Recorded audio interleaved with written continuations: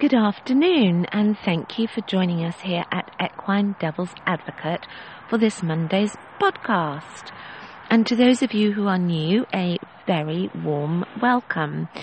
I will just add a little apology as you may hear some drilling noises in the background today.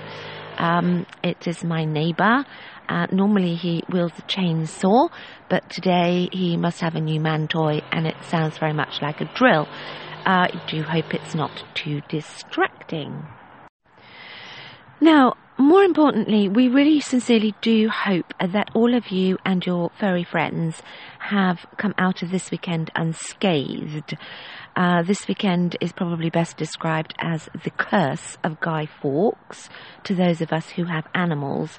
I'm sure you probably do know, but for those of you on the other side of the world who maybe don't know, we in England celebrate the failure of the Gunpowder Plot, which was something that took place in 1605, where a group of men tried to blow up the Houses of Parliament with gunpowder, and one of them, a man named Guy Fawkes, was actually caught.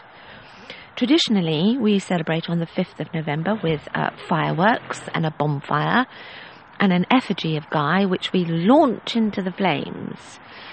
Does actually sound rather odd, does it not?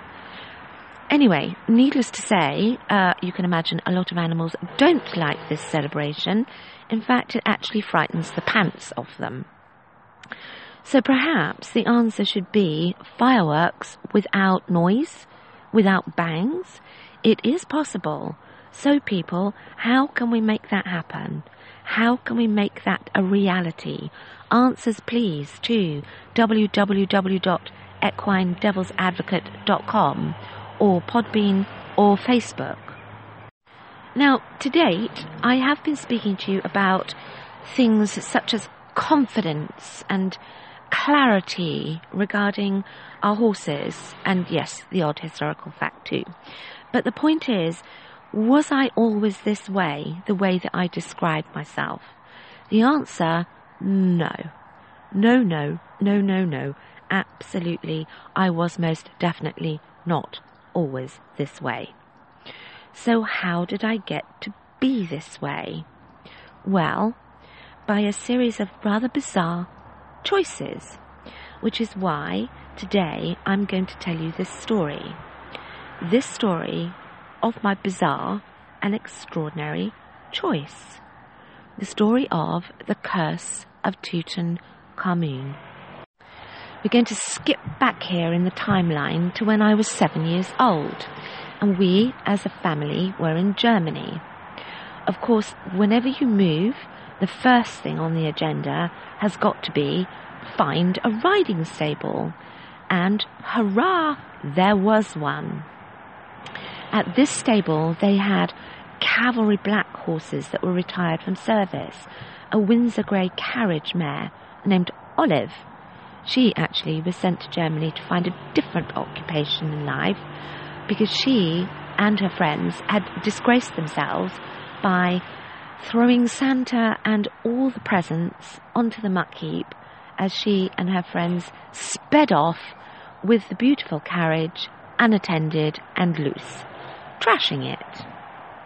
No more driving for her. Also at this stable, we were so excited because they had ponies, but they also had polo ponies. All these horses were there for lessons and hacking. It was a dream come true. Even Olive. After being there a little while, my family made friends with another family that were also there. I actually was in awe of them. They had their own polo ponies, privately owned, and not for everyone to ride. I remember thinking how special these polo ponies must be. They also had 3 children who were not too different in age from myself and my brother, and we all got along really, really well. After a while, their mother said to my mother, if you and your children would like to ride the polo ponies, then you're more than welcome. Music to my 7-year-old ears. To be allowed to ride their beautiful dapple grey mare called Takasa. She was so kind and gentle and so easy to ride. She very quickly became my mother's favourite horse. She loved to take her on hacks. But me? No, my favourite was their chestnut gelding called Brillante. He was shy and nervous and somewhat unpredictable. Why was he my favourite? I've got no idea. They also had a fabulous groom who used to take us one by one and put us in front of the saddle while riding the polo ponies. And he'd put his arm around us and hold us really tight and then ride them as though they were playing polo. He would gallop and he would stop and he would turn, spin to the left and spin to the right. And we absolutely loved it. So after a little more time passed, it became rather apparent that the workload for these two poor ponies had now somewhat gone up. Not only did they have to play in matches and tournaments, but they also had to entertain 5 children. And so it was decided by their owner that she would find and buy a pony for us all to share. Could life get any better? No. The day came. Such exciting news. The pony had arrived. We were to go to the stables after school. How long can a day be? Every minute seemed like an hour. But finally, we got to the stables. I ran as fast as I could to the stable at the end where the pony was to be. I flung open the door and there he was. Oh my goodness. I was absolutely speechless, breathtaking. Standing before me was the most beautiful, stunning Palomino Welsh mountain pony. His coat, it was as described in books. It was the colour of a newly minted gold coin. His mane and tail were luxurious and thick and white, so pure white, like freshly fallen snow. He lifted his head from the hay, and oh my goodness, his long white forelock parted to reveal that gorgeous, broad forehead with those wide-set, large, bluey black eyes and that soft, doughy grey muzzle tinged with golden downy hair. As if that weren't beauty enough, there was more. No longer hidden by the silken white forelock, under that fringe was a crystal white, perfectly symmetrical diamond right on the centre of his forehead. I actually thought I was dreaming. I could not take my eyes off him. This is it, I thought. This is heaven on earth. This is gold. What's his name? I asked the owner. Tutankhamun, she said. Well, here he was. He was on a trial period of 2 weeks, after which the discussion to purchase would be made, following a veterinary examination. I didn't get to ride him very much in those first 2 weeks, as he was new to the family, and we did also have other commitments, but I still rode my beloved Brillante when I could, and really it was enough for me just to be able to stare at Tutankhamun. It was so perfect and so beautiful, just utterly divine.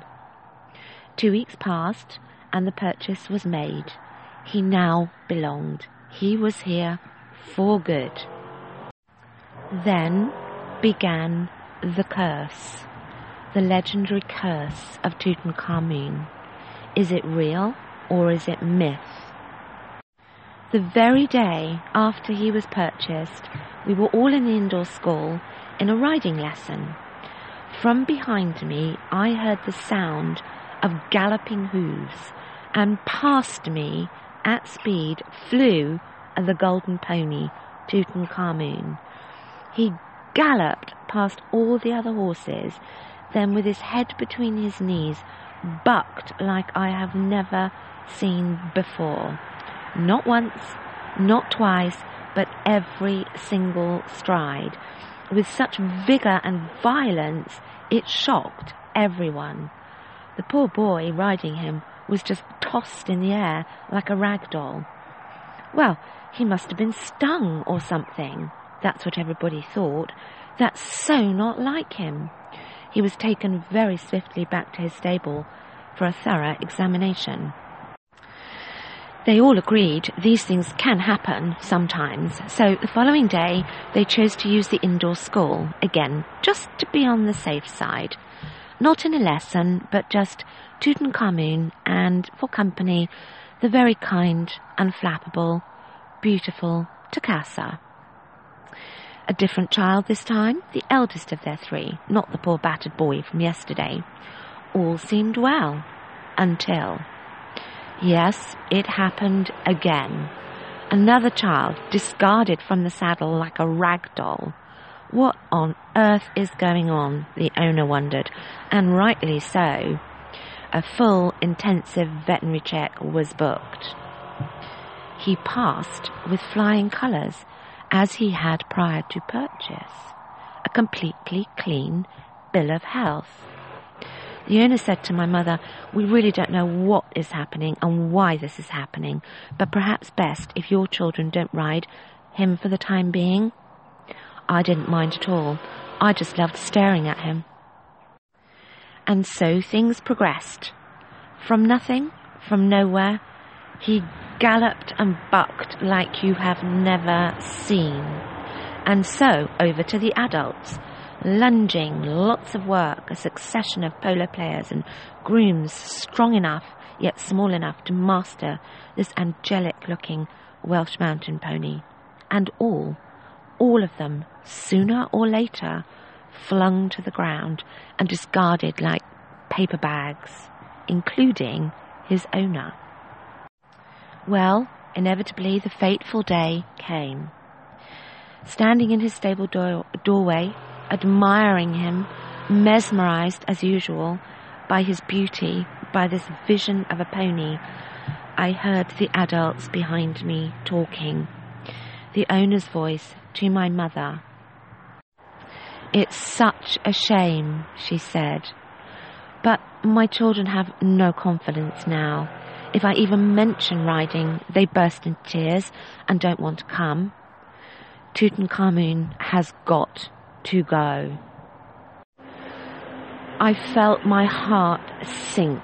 It was like my world would end. Words flew from my mouth as I turned to face them.